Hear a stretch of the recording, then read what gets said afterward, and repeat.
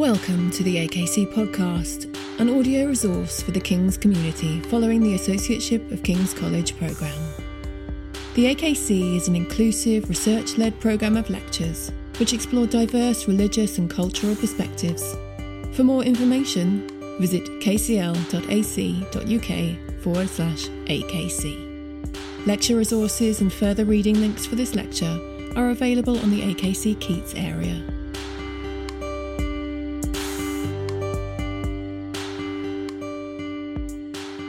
Welcome to this first lecture in a new AKC series on Voices in the Wilderness, Leadership in Troubled Times. This is perhaps the first time that the AKC series has focused on leadership directly. We live in troubled times. The global pandemic is bringing new fears and stresses into each of our lives on a very regular basis.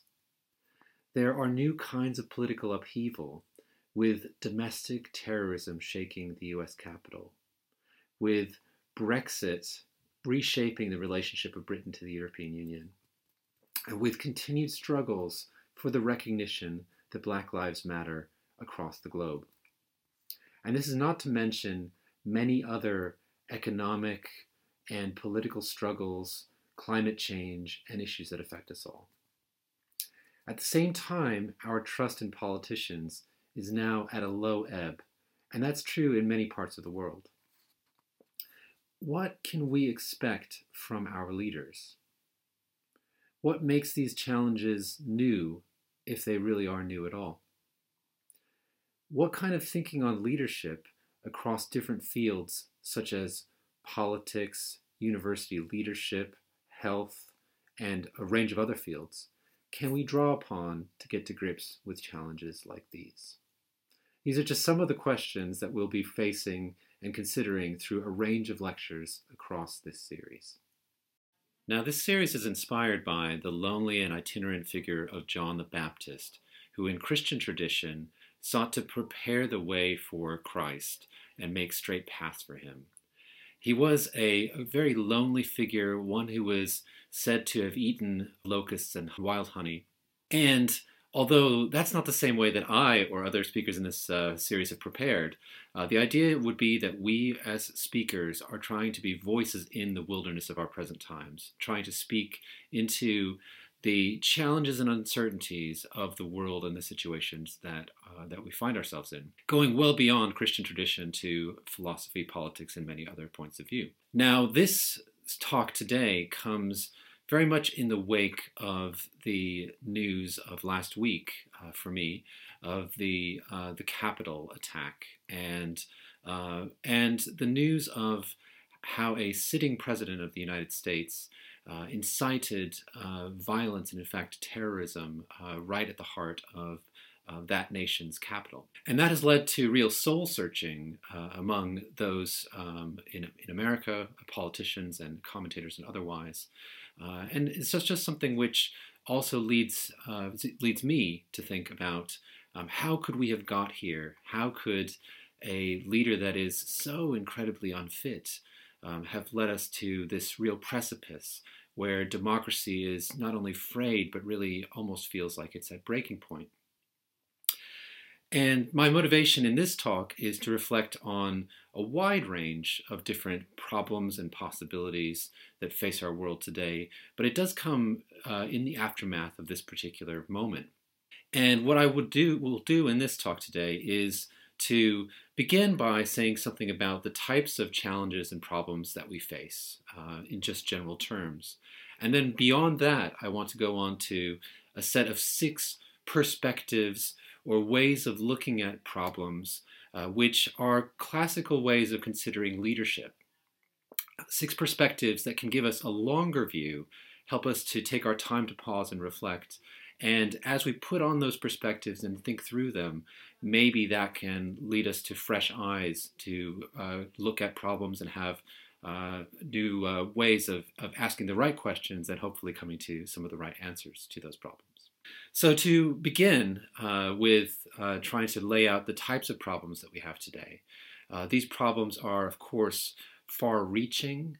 These problems are complex. And these are problems which involve systems that are interconnected, perhaps in ways that we haven't seen before.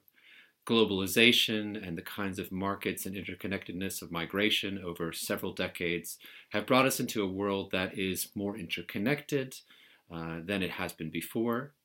And we have problems that face us like climate change and like the coronavirus, which challenge us to think of the entire world as a kind of holistic system. So we have to think through complexity. There's no way to reduce the problem down to one solution, but the many different parts have to work together to come to solutions in an environment like this. And these sorts of very large, interconnected, complex problems are linked to economies. There are ways in which economies are at stake with the ways that we consider solving problems like climate change or the coronavirus crisis. And that means that there are real costs and a real calculus that has to be done to consider how to approach problems of this kind. But perhaps the new and really challenging side of problems like this is that so much of them demand a kind of human solidarity or social solidarity, people joining together to try to face some kind of crisis or situation, and that those types of solidarity involve people coming to one mind or a similar point of view, which of course is something which people very seldom like to do. People like to subvert, people like to change their minds, human beings just notoriously have agency, have their own freedoms and senses of freedom, and many different perspectives which will not necessarily align or may change over time. Public opinion polling is notorious for changing back and forth over time. And so, to solve problems like this, there are very often suggestions of the need to nudge, to do sort of subtle problem solving, to get people to change their behaviors just slightly through small ways of signaling that there's more space in a certain place, or that people should do something along with others to conform. But the main thing that I think we need to recognize here is that the problems that we face today involve trying to herd a large number of people to do things in solidarity with each other, and there are many ways to resist that, to reconsider that. And one very important development in politics relating to political solutions is the development of populism, something that I have written about in the past. And populism is a kind of politics which considers the world in terms of something that is sacred and deeply held by those who follow it. So populism is a type of politics which should be taken seriously. There are populist politicians across the world. Donald Trump is a great example. But there are others like Erdogan in Turkey, Modi in India, Bolsonaro in Brazil, many across Europe, in Hungary, and other places. And populist politicians are politicians who lead a movement that is based around the idea of the people. And this sense of the people puts itself in opposition to two kinds of enemies: to others, who might be immigrants or Muslims or some other sorts of external groups, as seen by the people, and the other kind of enemy, which is the elite or the establishment. So populism is a developing kind of politics, and I see it as one of the developments that have made problems in this current reality more challenging to solve, because populism tends to offer solutions that are simpler. Solutions such as build a wall or no more minarets or something of that kind make very good slogans and can build a movement and can be passed through social media and energize people, energize large crowds, and have been doing so for the past 5 or 10 years of real heightened populism. But those types of solutions are a blunt instrument when trying to tackle something like immigration or environmental problems, obviously, or other sorts of issues within society. And so we have a world with more complex problems than we've had in recent years, Yet we also have a tendency for solutions to be offered that are quite simple and quite Manichaean, in that they set up an opposition between those who are on the inside and those who are on the outside, and that opposition is very stark indeed. And one aspect of this that is very important is the role of social media in populism. Social media is an important part of the current movement surrounding Donald Trump, and one excellent example is the QAnon person who has been posting for some time now a set of posts around a conspiracy theory by which Donald Trump is a kind of savior that's breaking up a gang of pedophiles and other politicians who are part of the establishment within the United States. This is the sort of narrative of the QAnon movement, and it involves a complex system of symbols and of sort of insider language where everything that happens in US politics can be interpreted through the narrative of QAnon. And in fact, this mysterious person who claims to have a high security clearance, who goes by the name of Q, continues to put out messages which keep on spinning the narrative and giving people a sense of what is happening and how events that are current are part of Donald Trump's attempts to save the nation. Now, this is what may seem to be quite a niche movement. It does have maybe more followers or more who are interested in it than you would expect. But it is one example of the kinds of social media operation today which have splintered people into many different divided sorts of groups. And so people discuss the internet sometimes as the splinternet because of the ways in which it has further subdivided us from each other. And you may be aware of research which has looked at echo chambers, the idea that we tend to follow those on social media who are similar to ourselves and tend to repeat and retweet ideas that match what we already go for. And so we may be unaware of views or the sort of propensity of views that are very different from our own, that are outside of our echo chamber. Another of these sorts of aspects of social media, other than echo chambers, is filter bubbles, the ways in which the technology that we use actually filter us into separate sorts of social worlds, so that if we like one thing in Netflix, then we like something else in our queue. There's a sort of suggestion for what else we might want to watch in our Netflix queue. If we search for certain things on Google, there's a suggestion for what else we would search for. And our friends who are suggested to us in social media also are suggested based on this kind of logic, as are, of course, the news stories that we read. It's based on this kind of logic as well. And so as we take these aspects together, we get a sense that problems are complex. Some of the political solutions offered, or those that are found attractive by many people, are relatively simple.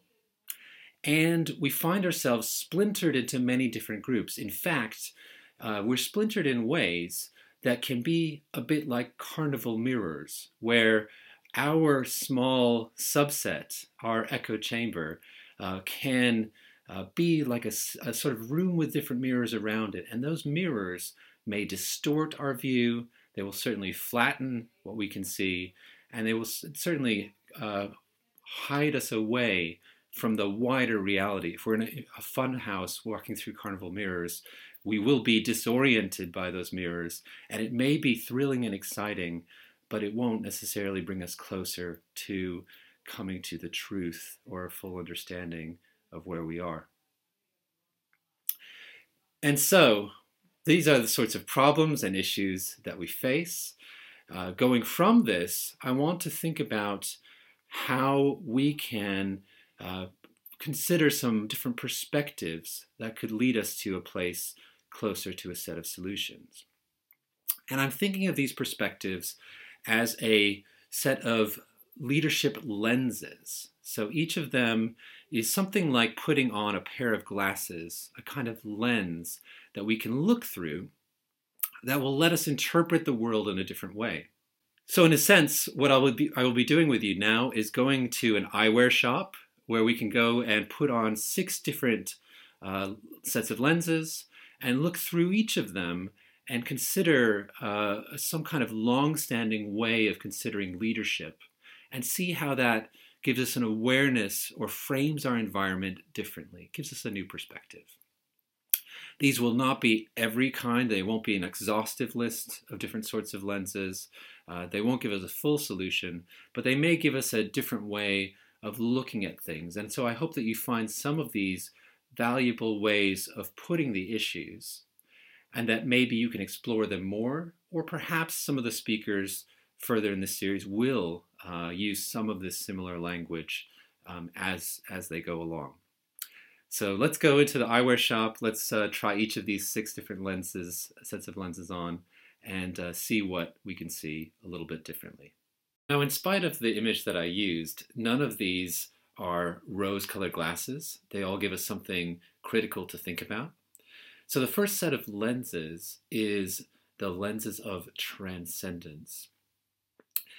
And you can imagine, before we understood leadership as leadership, there was a time of pre-leadership, a time of kings, a time when violence was the way to resolve any dispute, when resources were scarce, and where a sense of the gods was about feeding the gods, that any sacrifices or rituals that were done simply to get what was needed from the gods.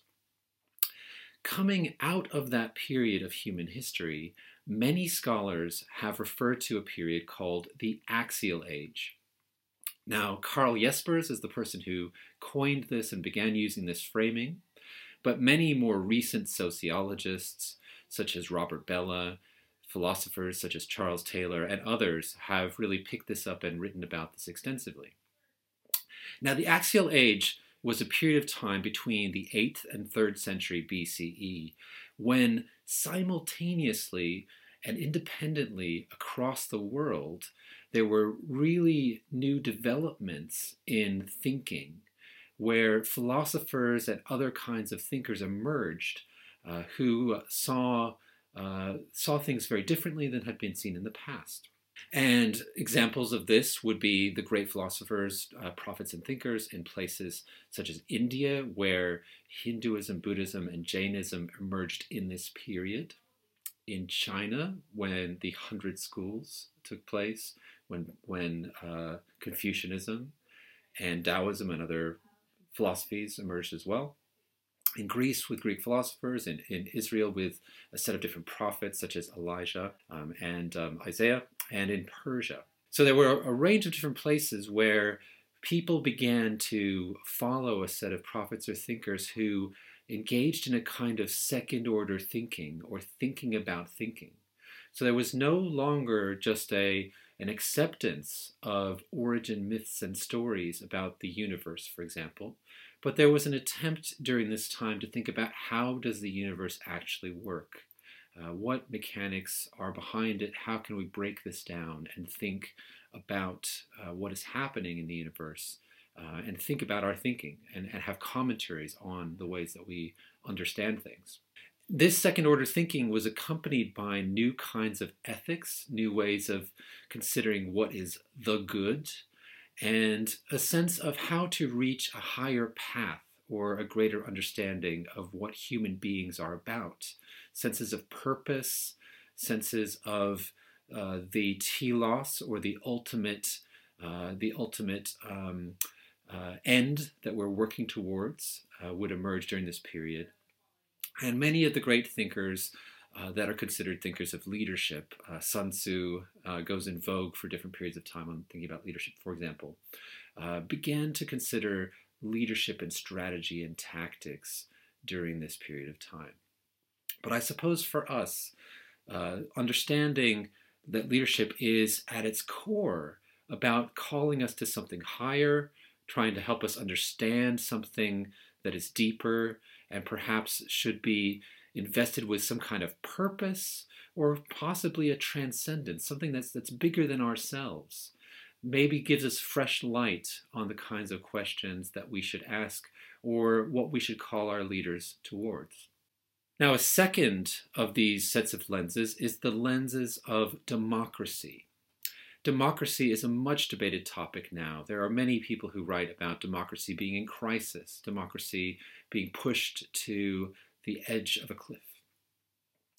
Now, if we look back to democracy in its original form, in Athenian democracy, where some of the ideas of it came into inception, we can see that actually democracy was quite a bit different. And so modern democracy developed well beyond Athenian democracy in many positive ways.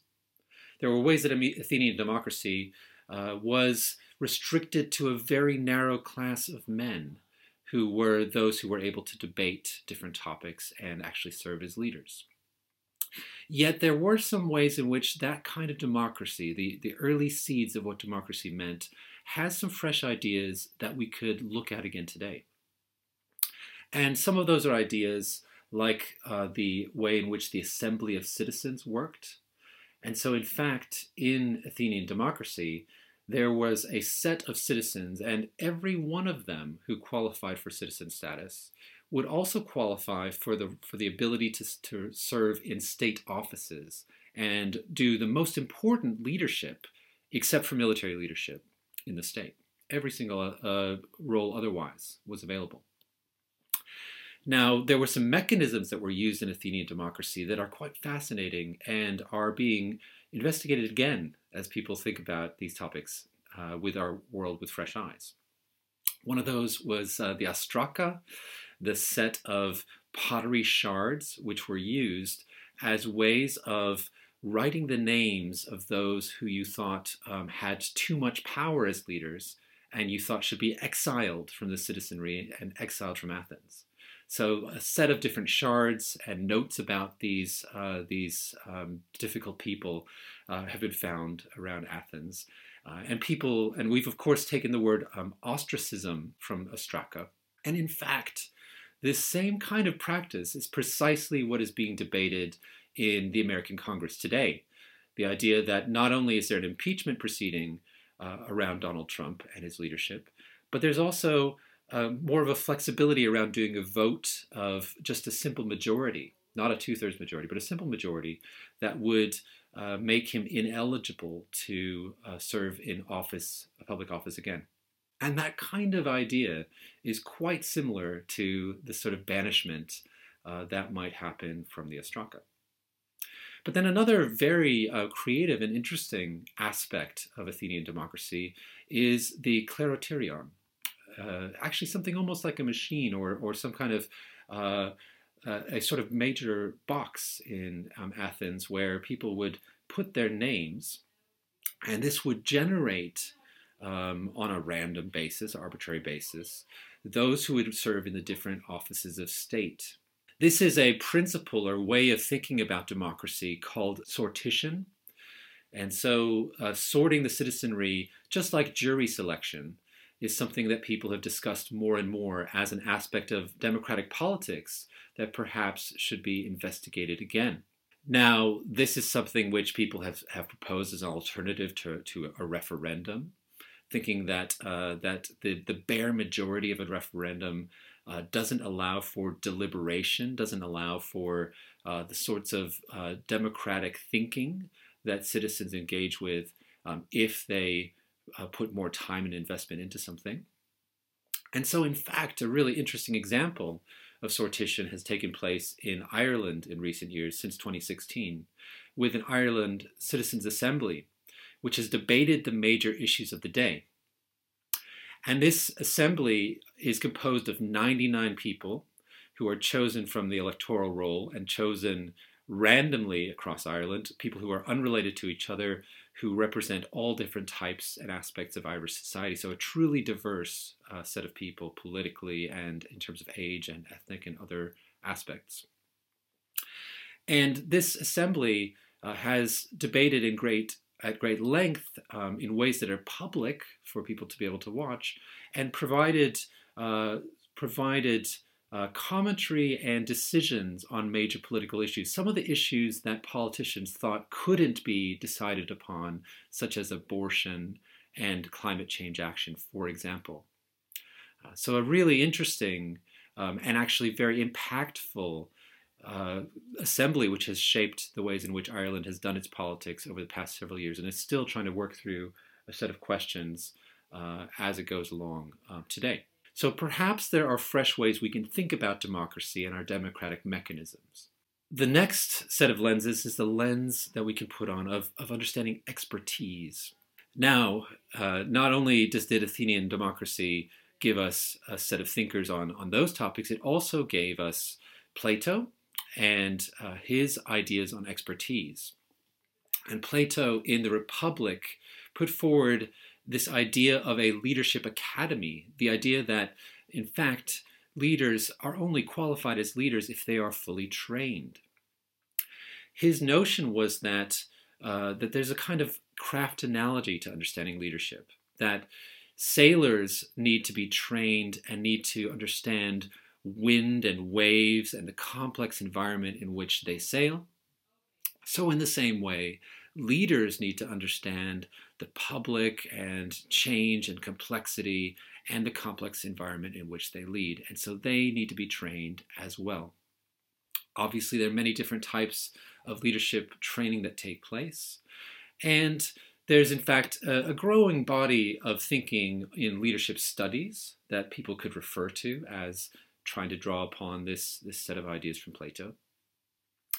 But we've also come into a period of time when expertise is much less valued than it was in the past.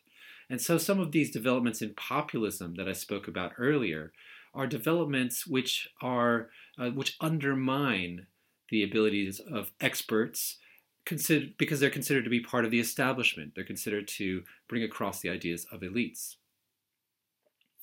Some writing that's been influential on this is a book, for example, called The Death of Expertise.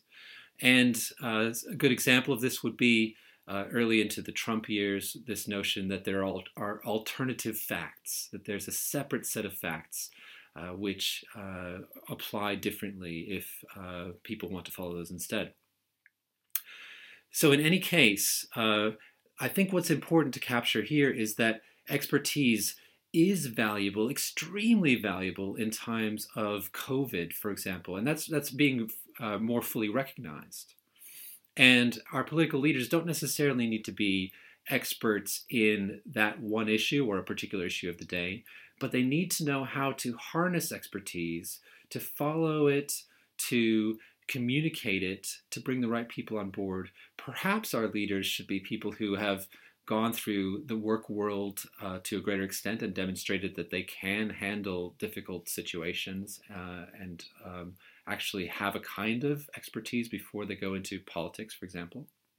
But certainly we need to rethink and open up again our conversations on the importance of expertise if we're going to lead ourselves through such complex and challenging issues like COVID and others. And the next of these sets of lenses is realpolitik, or a kind of realism. Obviously, you will associate this with Machiavelli, the thinker who wrote The Prince.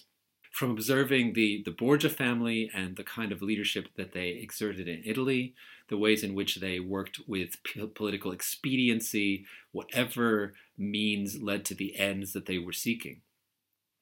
Now, Machiavelli was not himself cynical, as some would assume. He was quite interested in just simply informing those that he wrote for about how politics actually really works.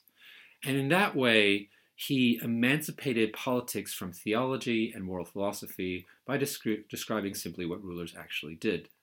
So he was quite transparent, quite clear, and by taking on a kind of realism, we can put aside a naive perspective on politics.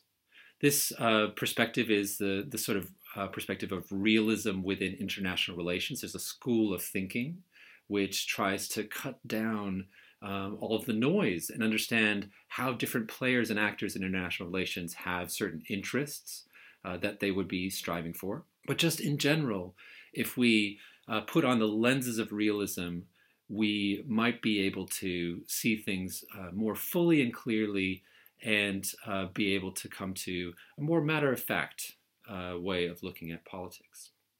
The sort of next of these different sets of lenses is the lens of charisma, charismatic leadership.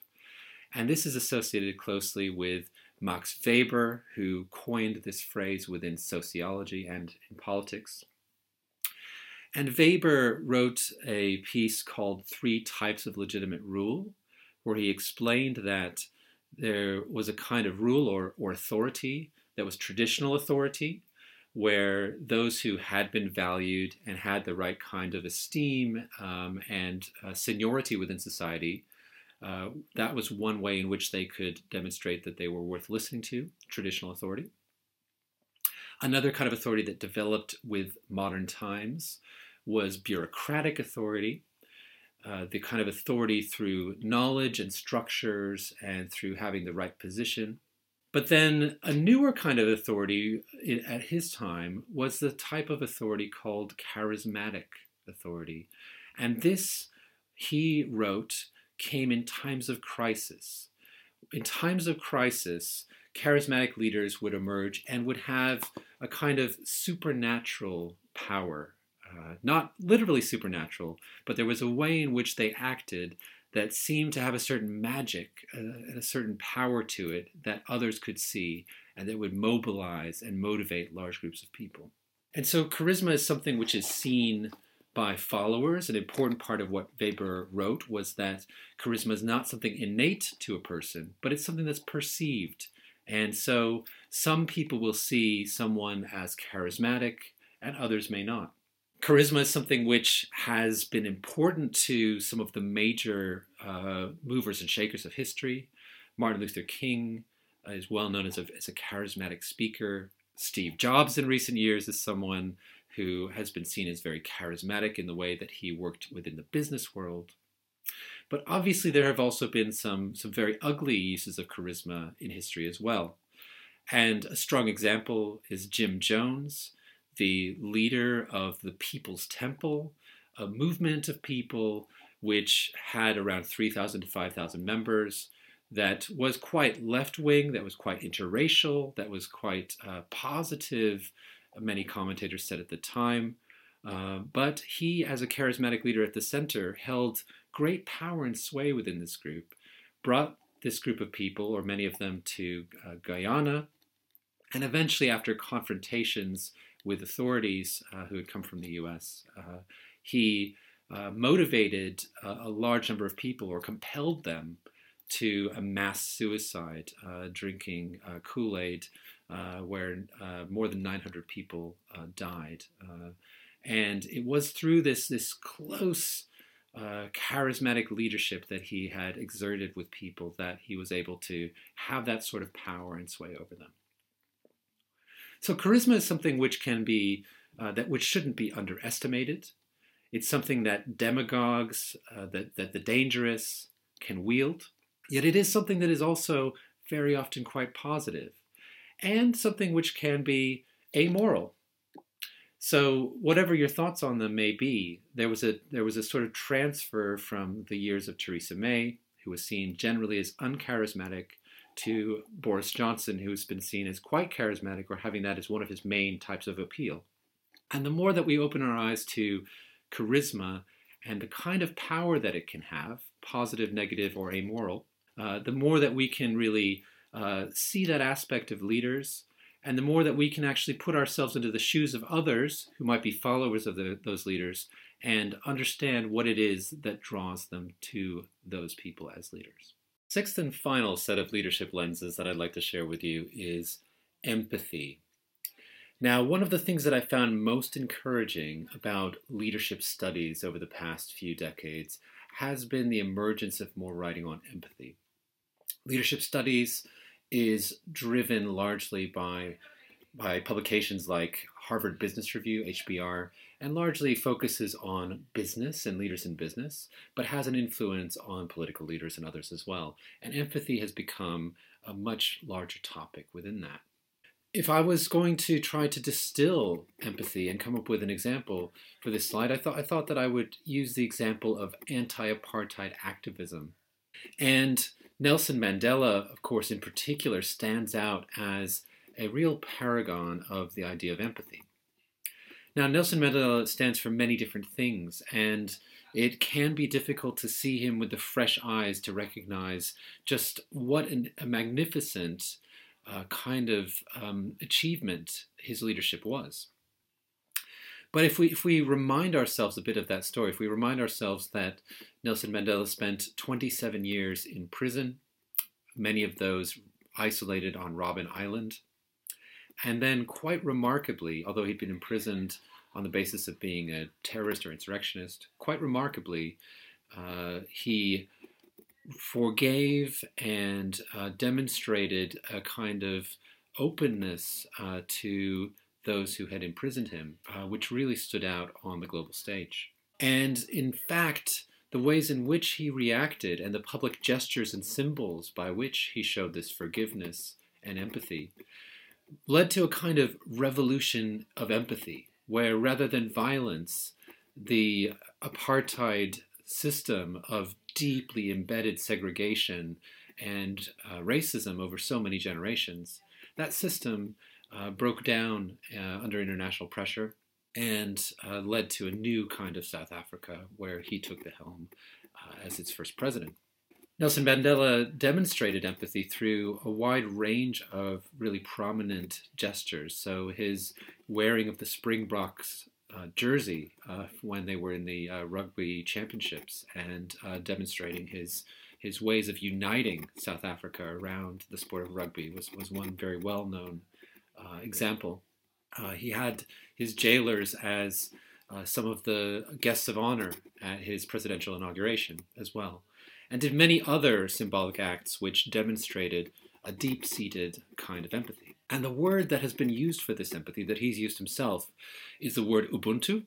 And the idea of Ubuntu is that it is actually a 2,000-year-old, at least, tradition or way of acting within African societies.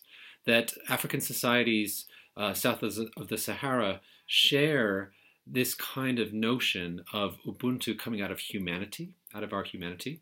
And although Nelson Mandela was the greatest exemplar of this in that period of history and in anti-apartheid activism, Desmond Tutu is a great person in terms of actually putting into words what Ubuntu means. And so he wrote about Ubuntu theology and Ubuntu more widely, and for example has written, Ubuntu is not, I think, therefore I am, the sort of Descartes way of thinking.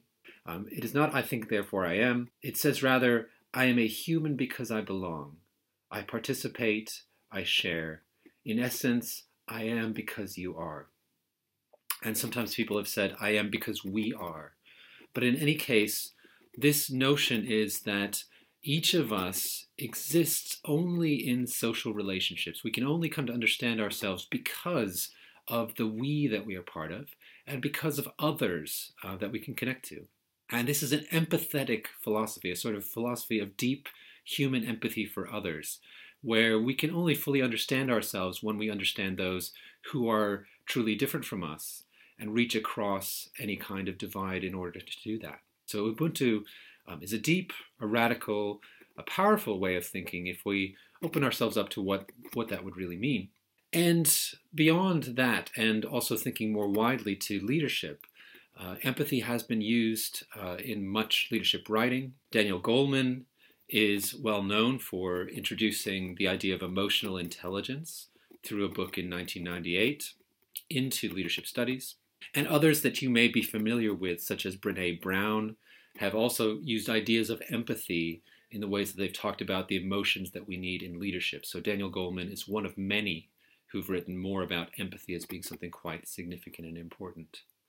So empathy is something which we need to recognize in leaders and is under-recognized as a kind of qualification for leadership, something which actually makes leaders have a sort of different imprint on the world than those who are not empathetic or don't reach across those boundaries.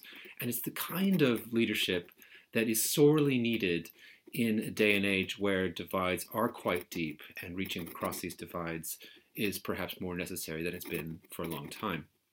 One example that I think it's really important to share with you of this kind of reaching across boundaries with empathy is the example of Jacinda Ardern, the leader of New Zealand, who in March of 2019, was confronted with a true crisis when there was a terror attack in Christchurch, New Zealand. And this terror attack was instigated by a white nationalist who went to 2 mosques in Christchurch, and in each of those mosques opened fire and shot and killed a number of people. In the first mosque, he shared this live on Facebook Live, and this resulted in the deaths of 50 people at the time. It was an atrocity unlike any other that New Zealand has experienced in modern times, a completely unequaled moment of deep sadness for the nation. And there are many ways that the politician, could have acted in a situation like this. What Jacinda Ardern did is she acted decisively and empathetically throughout this entire crisis, and very early on shared some words that were important for shaping the way that New Zealand processed their grief as a nation. And so she said in an early speech, "You may have chosen us, but we utterly reject and condemn you." In saying that, she was making the shooter the you, and was saying that you may have chosen us, and creating this strong sense of all New Zealanders, of all ethnicities, Muslims, those who are not Muslim, and others, all sharing in this common sense of a we, of being together. This is Ubuntu, essentially. This is a kind of empathy which instantly broke down any us versus them dichotomy, made it so that everyone was on the same page as a nation in trying to confront this. And with another stroke of brilliance early on, she said, "He will, when I speak, remain nameless." She chose not to name the shooter in the attack. And by doing that, she was able to ensure that there was no single target for people's anger, for people's rage, that instead the shooter was very seldom discussed in New Zealand, and there was much more of a focus on processing grief, coming together, making it through this episode as one nation.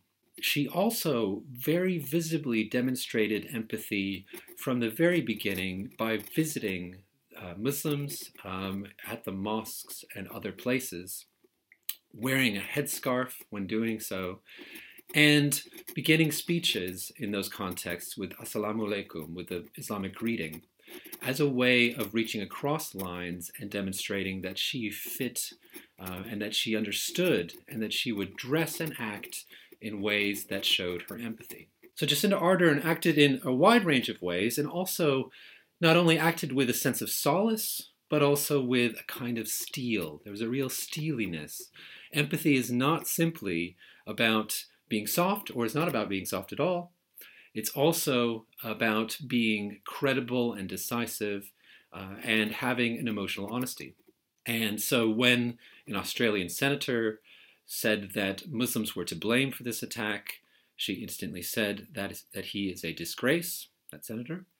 And she acted in other ways that put forward new legislation around firearms and pushed that through very quickly in the days after this event. So there are a number of ways that she hit the right balance and acted empathetically and acted in ways that can't be taken for granted in our political leaders. In fact, the NAACP, the American Organization for the Advancement of Black Americans, said grace, dignity, courage, real leaders do exist, as a way of describing and explaining the kind of leadership that Jacinda Ardern displayed.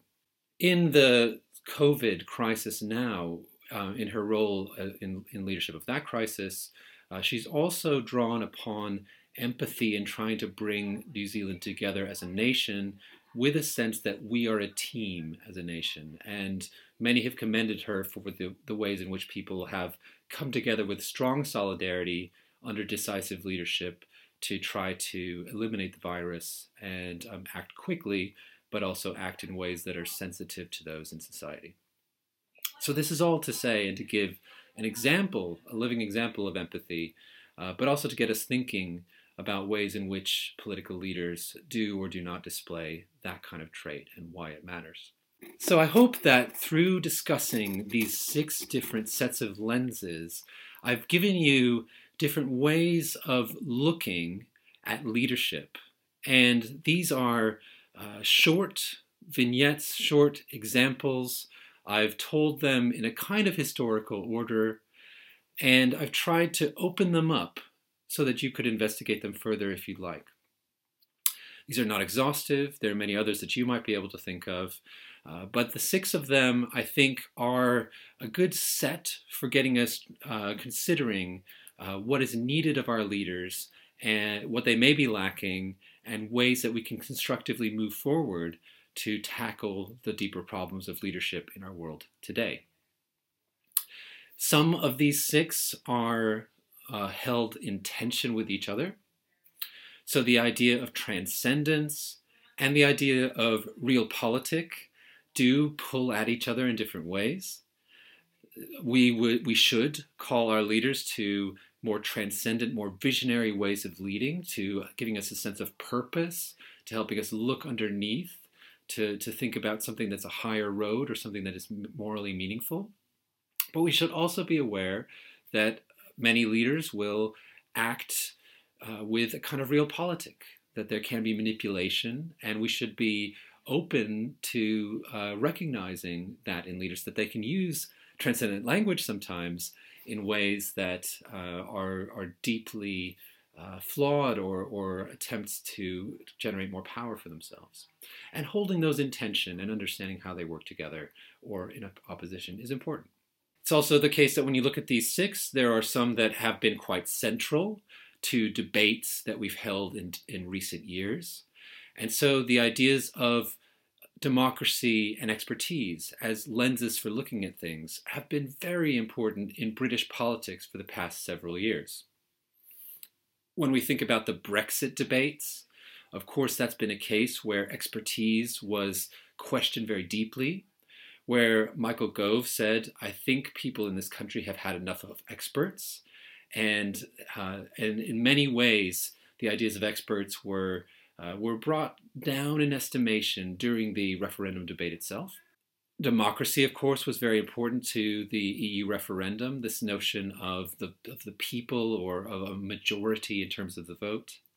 And so those ideas in that case perhaps cut against each other or seem to, but obviously there were many different readings of democracy, representative democracy, and what it might mean. Similarly with COVID now, there are some real tensions and challenges in trying to bring forward the expertise of epidemiologists with a sense of democracy, with a sense of the freedoms that people should be able to exert in order to live their lives, and trying to work out the tensions and carve the right kind of path there is understandably a really very difficult thing, and is difficult in all countries across the world. So trying to understand those aspects of leadership and the kinds of tensions and complexities involved in decisions that pull at them differently is one of those ways to look through these lenses. And then it's also the case that some of these 6 that I've described are characteristics of leaders that we might find appealing. Charisma certainly is something which comes up as an appeal that makes some leaders jump off the page and really come into public life with quite a lot of power.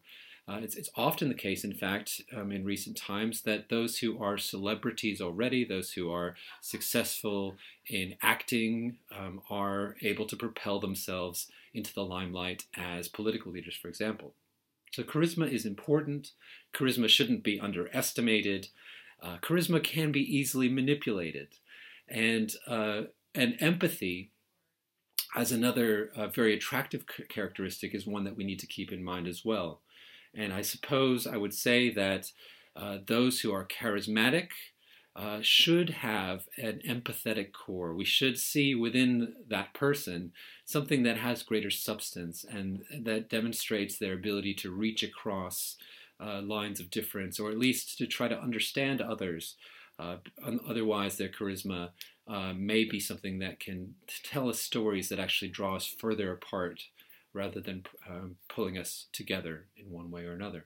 And so I guess as a final closing thought, as we discussed with Plato, there's a sense in which leadership is something which can require skill, can require training, can require thinking. I hope that this series will be something like learning more about sailing, where we get a better sense of the ways in which the winds and the waves work. We get a better sense in which these are troubled times and what exactly is difficult about these times. Yet we also come to understand better the different sails, the different ropes, the different navigational equipment that can help us to navigate really deep, dark, and uncharted waters that we don't know very well. And I do hope that across the rest of this series, you will get more of those sorts of tools, a greater understanding, and greater ways of debating how we can hold to account our leaders, become leaders ourselves, or discuss leadership in troubled times.